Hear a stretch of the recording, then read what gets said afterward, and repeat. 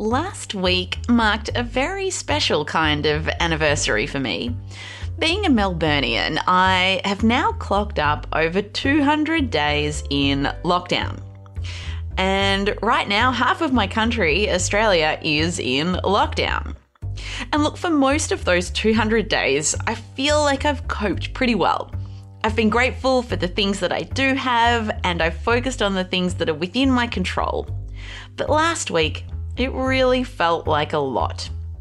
I just didn't feel like myself, and people close to me were really struggling too.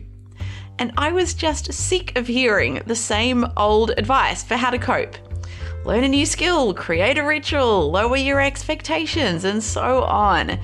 And look, they're all great pieces of advice, but right now, they weren't really helping. So I reached out to someone I knew would be thinking differently. Dom Price. Dom is the head of R&D and the resident work futurist at Atlassian, and he's a friend of mine and a friend of the podcast. Dom and I decided that we would swap our best tips. So in preparation for this interview, I racked my brain for the things that I had done that did make me feel better, but didn't fall into being a cook some sourdough cliche. So if you're struggling with lockdown, or maybe just everything that's going on in the world right now, I hope that you'll be able to take at least one thing out of this chat to help make things a tiny bit better right now. My name is Dr. Amantha Imber. I'm an organisational psychologist and the founder of behavioural science consultancy Inventium. And this is How I Work, a show about how to help you do your best work. We're recording this at 11 a.m. on a Friday. We're both in lockdown. I'm in Melbourne, you're in Sydney. And I haven't checked the news since Wednesday afternoon. Does that blow your mind? No, I think it's very healthy. Because I found, I never used to be a news checker pre-COVID, that during COVID, and particularly since Melbourne's been in and out of lockdown for the last few weeks / months, I found myself, I reckon, checking either The Age or ABC, I reckon maybe 10 to 15 times a day. Yeah.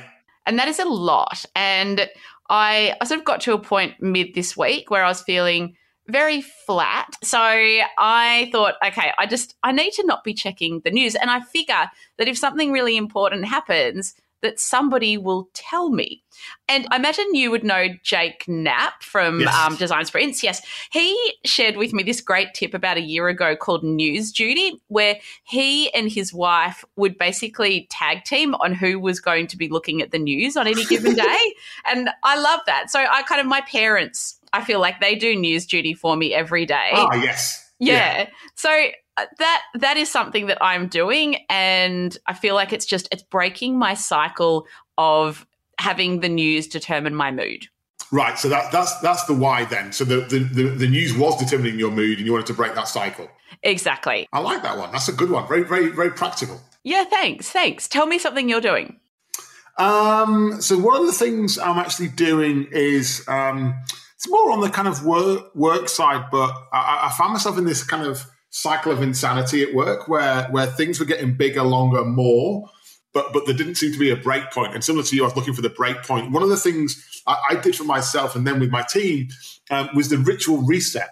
And it's just been great to kind of go, we have all these interventions where we kind of think about doing a spring clean, right? You think about seasons, and you change your wardrobe and you do a spring clean. That's what's the spring clean for my life? And specifically, what's the spring clean for meetings? Because if you think news kills your mojo, Amantha, nothing kills my vibe and mojo like a meeting. Yes. And so I'm I know they're a necessary evil, but how can I make them better? So the ritual reset was how do we, if you assume the world's changed, because it has, my working environment is completely different than it was. So how do I reset my rituals? And so what we said was, let's list all of our rituals.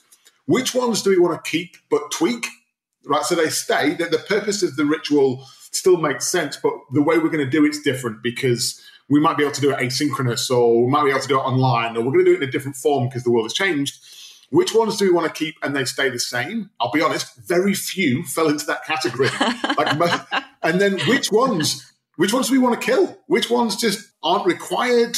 we don't need them anymore, whatever. And maybe we use the space, the time, and the freedom to experiment and try something else. And it has been like the most refreshing thing just to go, meetings don't own me anymore. I own them. Right? Oh, wow. That's cool. I think it was always true because humans book the meetings. So humans have always owned them, but we just let them dominate us. And that reset I've done with myself, but then with my team. And then what we've done is we're genuinely using the free time it's given us either to invest in ourselves, which is crucial, or to go, how do we experiment with new stuff? Because you know what? The world's changed. And I don't know the answer. There isn't. I mean, you can Google best practiced hybrid distributed teams and you'll get a whole of BS articles. So don't do that. Don't do that. Let's experiment our way out of it. And that in itself has been quite fun. Like, give me an example of a ritual or two that you've killed, maybe in relation to meetings. There's a whole swath that got killed. So status updates. There was so many where we just gather in the office and it was just an archaic ritual where we just gathered.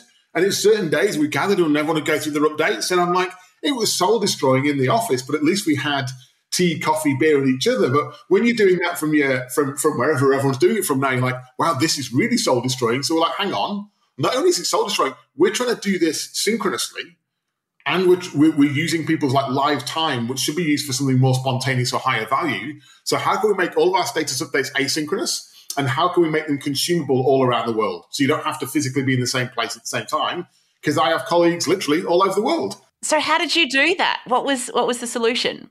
Well, we actually started doing it, first of all, using just some of our existing tools, and then realized that none of them worked for that purpose. So we built one. It's what we did last year. And we're like, sod it, let's just build one.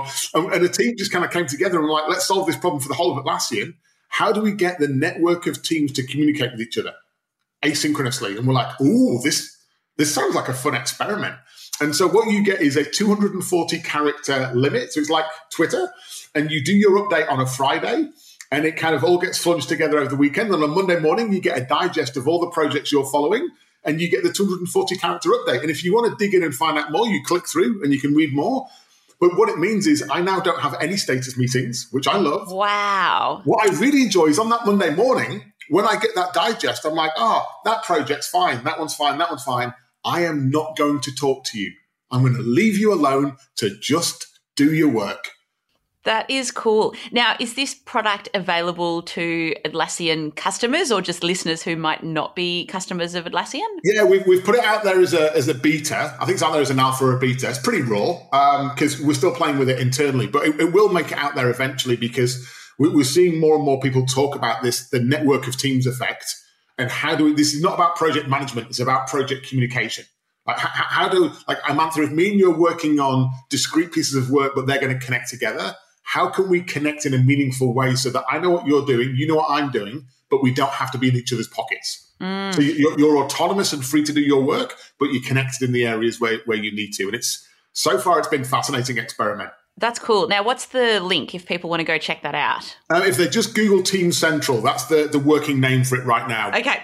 I'm going to share something that I think, I don't know if it's just a parenting hack for lockdown. It might have broader application, and you can tell me that. I've got my daughter 50% of the time, and one of the things that is exhausting about being a parent is that you say no a lot. And I feel like at the moment, just everyone says no a lot. Like the government is saying no to really most things. So I recently celebrated my birthday in lockdown, again for the second year running. And what I did for last birthday, and I repeated it again for this birthday, is I created with my daughter, Frankie, an idea called the Day of Yes. And so the rules are really simple. So how it works is that if we ask something of each other, the answer has to be yes. Like that's the rules. That's it. And what this means is you basically have a day without any friction. Because when you say yes to everything, it's really, really easy to have a really lovely day. And, as a parent, my fear is Frankie just going to turn into a couch potato or a TV zombie and literally not remove herself from the couch. And actually she didn't. So my screen time rules are quite strict in my house. So no screen, virtual school aside, no screen or TV, let's say, happens before 4 o'clock. And that is just a blanket rule. And so therefore Frankie loves TV time. And interestingly, she was she watched more TV than normal, but she was able to self-regulate, and she didn't spend the whole day watching TV, which I also found quite interesting. Well, also given your background and sort of field of education and research, essentially the yes game is involving a huge amount of trust, and the no game requires no trust. So it's a very, very different engagement model. Oh, that's so true. So true. Tell me what else is working for you? So little fun hack that me and my girlfriend are doing. So as context, we've been dating for about a year. Rebecca moved in kind of March, April time. And so we had a couple of months of semi-normal life, still not able to leave the state, the country, or do anything much, but we could still go out to bars, cafes, restaurants, whatever. And then lockdown hit. And I was like, we were meant to be going for 3 weeks in Perth, and we were gutted about not being able to travel. There's a whole lot of stuff that just it was about to get us down. And I'm like, no. I know a lot is out of our control, but let's find out the things we can do. So once a week, we have treat day. And it's not like going out for dinner treat day. It's like stupid, geeky treat day. So a couple of Sundays ago, I set up a picnic on the balcony. I moved all the plants around so it looked like we were in a vineyard. I found out the person who would have been playing at the vineyard we would have gone to, found their Spotify playlist, put that on. I got some Western Australian wines from the bottle shop, and we sat and we had a picnic on a Sunday afternoon. Wow. We did Christmas in July the other week. I did pigs in blankets and a big roast turkey, and we had to put the Christmas tree up and sang Christmas songs all day. It was ridiculous. Last week we had posh dinner, so I put my 3-piece suit on. She got all dressed up and did her hair, right? And we made sort of fancy food and pretended we were in a fine dining restaurant, right? And it's all cheesy, but it's like a little bit of creativity, and it's what can you do with what you've got in the house. But it's just a break from this mundane. It's easy, you're musing, it's easy to feel down in this mundane. And I'm like, we can sit and wallow and fester if we want, which we can do 6 days a week. And then 1 day a week, let's just do something completely stupid and random and fun, right? So we've now got a backlog of once a week treats that we're going to try. And they sort of vary from the crazy to the stupid. But the common thread throughout them all is they're going to be fun, right? It's going to be cheesy, but it's going to be fun. And it's just a nice little treat just to sort of, keep your mind going and keep your mojo going. I love that. You know what that reminds me of? It reminds me of the book by the Heath brothers, The Power of Moments. Did you ever read that book, Tom? No. Oh my gosh, that's some good lockdown reading for you, The Power of Moments. And they talk about this idea that we think that these memorable moments, because I'm listening to what you're describing, and I've also seen pictorial evidence on your Instagram account. And it's they sound like really memorable moments. And how great is that we can actually create these memorable moments in lockdown? And what the book talks about is it thinks about this idea. We assume that these moments that stick in our memory in a good way are just it's random. We can't control these amazing moments. But the book actually talks about, you can construct and manufacture memorable moments. And I feel like that's what you're doing with Treat Day. Yeah, and it's also just it's a regular jolt or nudge for us just to go accept that there are constraints, accept that those constraints are suboptimal. We'd love to be traveling to the UK to visit family. There's lots of stuff we'd be willing to do, and you could spend all your time looking at what you can't do and just getting upset. And I'm like, but there's one thing we can do, right? We're in control of this bit of our destiny. So let's do the most with it. And no, it's not ideal. I'd rather be in Western Australia in the actual vineyard. But the next best thing is I'll go to the bottle shop around the corner. I'll get a few bottles of Western Australian wine and we'll recreate the vineyard, right? And actually, sometimes those constraints almost make it more fun. It's more silly. And it just reminds you, if you don't have a laugh every day or you find the thing to laugh about, you start to question what the point is. And I think we owe that to ourselves. Now, that kind of reminds me of something that I tried doing this week. So a guest that I've got coming up on the podcast in a few weeks' time is Josh Pitterman. And I'm not sure if you've come across him, Dom. I'm not sure if you're a musical theatre nut like me, but he's playing Phantom in Phantom of the Opera. Obviously, he's not doing that right now because there is no theatre. No, I was going to say, we have tickets for that, but they're not much use anymore. Yeah. No. Yes, invalid until further notice. So Josh will be playing Phantom at some stage, and he's played Phantom on the West End, and he's an amazing performer. And I mean, I often kind of go, look, it's tough for everyone, but my gosh, it is tough for certain groups of people. And I think that performers is, one of those groups. And so I was asking him just about what are the rituals that he has, and something, he's got quite a few actually, but one that stuck with me is that every day he tries to do 3 acts of service. So these are essentially acts where he's serving someone else in a positive way. It might be a small thing, like it might be, I'm going to smile at someone that I don't know on the street, or I'm going to do this particular thing for my partner. And as simple as that sounds, I heard that tip and I thought, I'm going to try that today, because I felt like I'd been really sort of insular and just in my own head and just in a bit of a funk for the last few days. And I found that it was such a great way. Like I ended up doing a few small acts of service that were very small, like, a friend of mine has been struggling and I feel like I haven't been there for them enough. And I left them an audio message on their phone just saying, hey, I'm thinking of you and I'd love to do something to help and please let me know what that is. And I realized I hadn't really asked that. And what I found is that doing the act of service, it took me out of myself and it took me out of my own head, and it made me focus on something else that was not myself. And as simple as that sounds, I found that just really powerful. Yeah, it's huge. Actually, it kind of reminds me slightly. We had a situation with, again, in work, there's a lot of people are kind of coaching, mentoring, working with some of our leaders who, despite great intent, were really struggling through all stages of the pandemic, but struggling to connect with their people. And what we boiled it down to was we had a whole lot of people that had the desire to show empathy. They just didn't really know how. They understood the construct of empathy. They'd read an article, a book, whatever, and sort of intelligently they'd understood it. But the actual practice of how do you demonstrate empathy, that's what they were struggling with. And what we found was that the default was this, and you've heard the phrase, we're all in the same boat. This realization that we might all be in the same storm, but we're in very different boats. We're all experiencing this in a very different and almost unique way. And so we built a very simple exercise. It was so liberating for a lot of our people to go, here's an exercise you can do with your people just to understand, like base level, how do you gain an understanding of the situation each individual that you're working with is going through? And in typical Atlassian fashion, we made it like a scoring system, but just having that conversation opened up so much simplicity to going, like none of us can see the chaos behind the camera. And so what we do is we fill in the blanks with our own assumptions.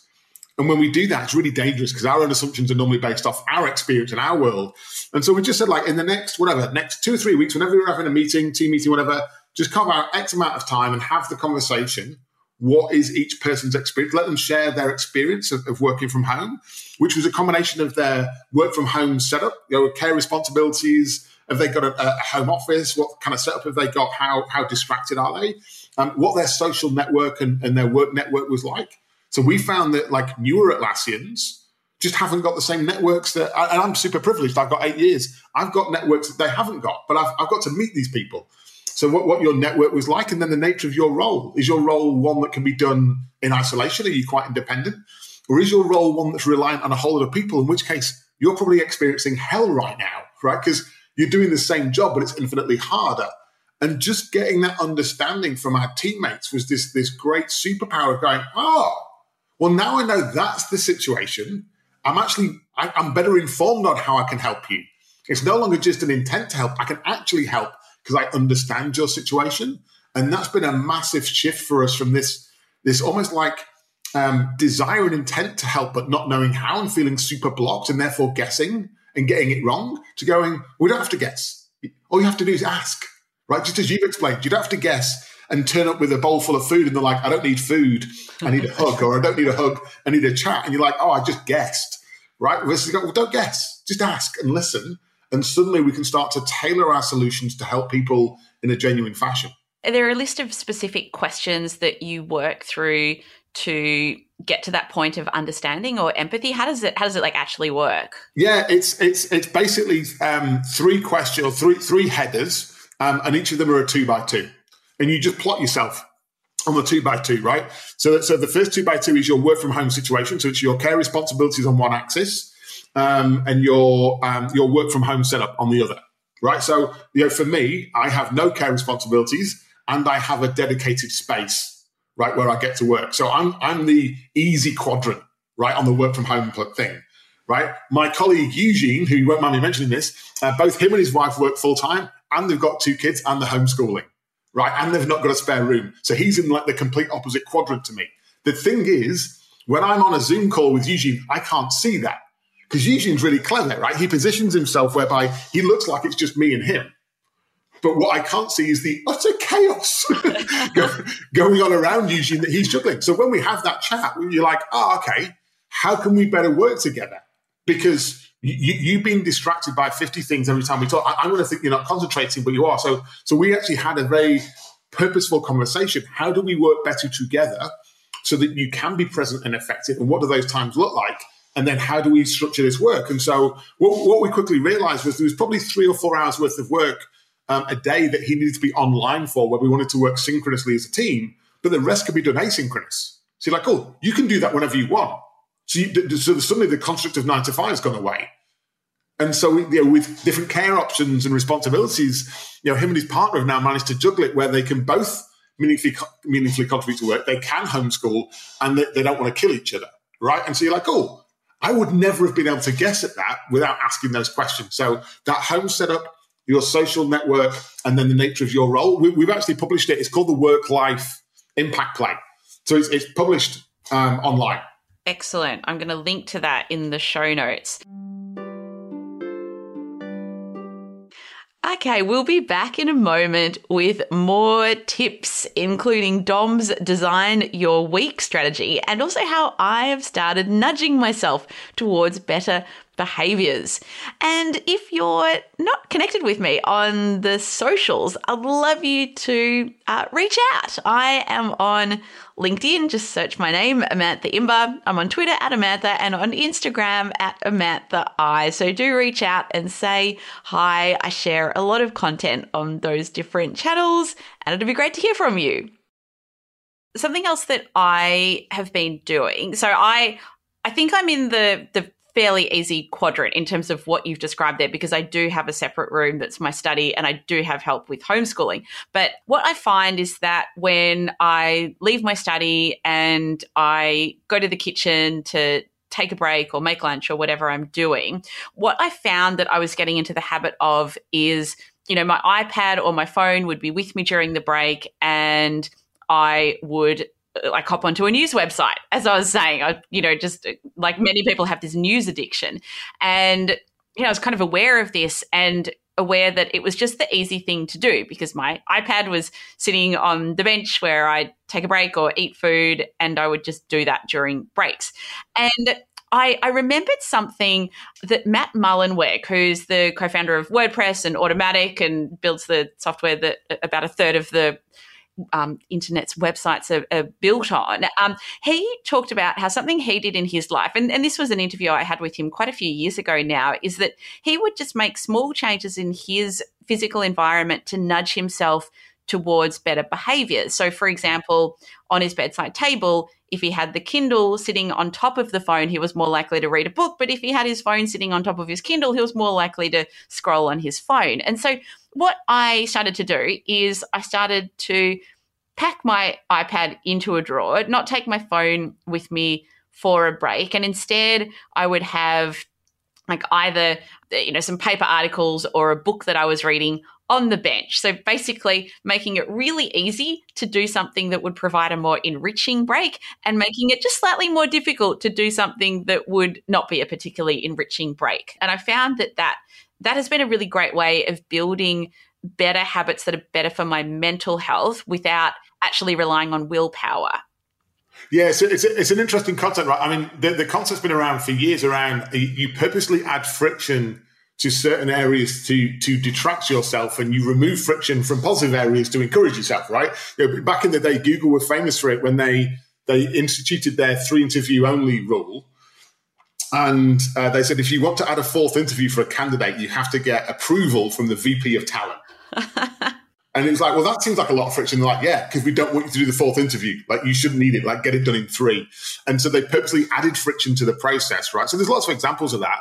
I've been similar, but I think the problem I have with that is I have this amazing power of rationalization where every time I do anything remotely good, I congratulate myself. And whenever I do anything bad, I choose to ignore it. One of the things I've had to do to kind of, in a very similar vein, but a little bit more meta, was design your week. So one of the things I realized a while ago was I was like, my weeks are happening to me.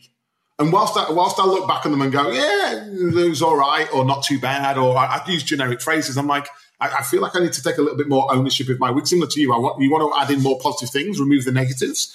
And so design your week was my way of saying, I can't just be opportunistic. I need to plan for happiness.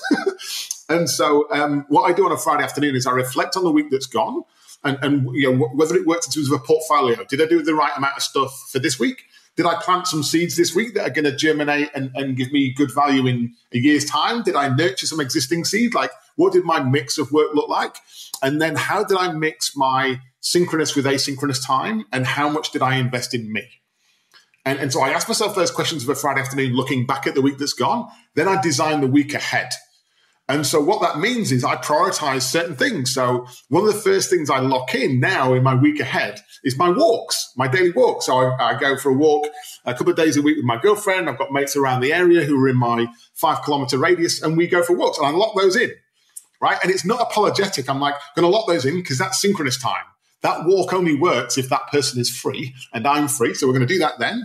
And then I lock in other stuff. You've got dentists, doctors. You might have drop-off kids, pick-up kids. You lock all that stuff in. Then you go, right, what's my synchronous work time? And how do I agree that? What's my contract with my colleagues? It's no point me being on 9 till 12 if they're on 1 till 4, right? So what's our synchronous time? And what's the purposeful things we want to do in that synchronous time that's the highest value stuff for us to do together? And then how do I slot my asynchronous time around that? So for example, first thing this morning, me and my girlfriend went for a walk. I've got a morning's worth of work. From about 1 o'clock, we're going to sit on the balcony and read. So I've got a book that I'm in the middle of. She's got a book she's in the middle of. And the reason we're doing that is she's in full-time study right now, and she's got a lecture between 4 p.m. that probably finishes about 8 p.m. So I'll work 4 till 8.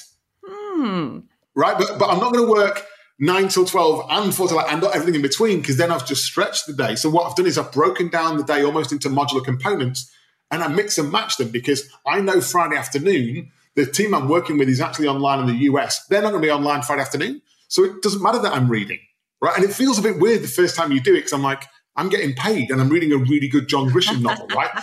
But I'm not, because I'm going to work later, right? So it's balancing the books and using your body's energy and your balance and your, I know you do a lot of work on chronotypes and stuff. It's like, work out a schedule that works for you.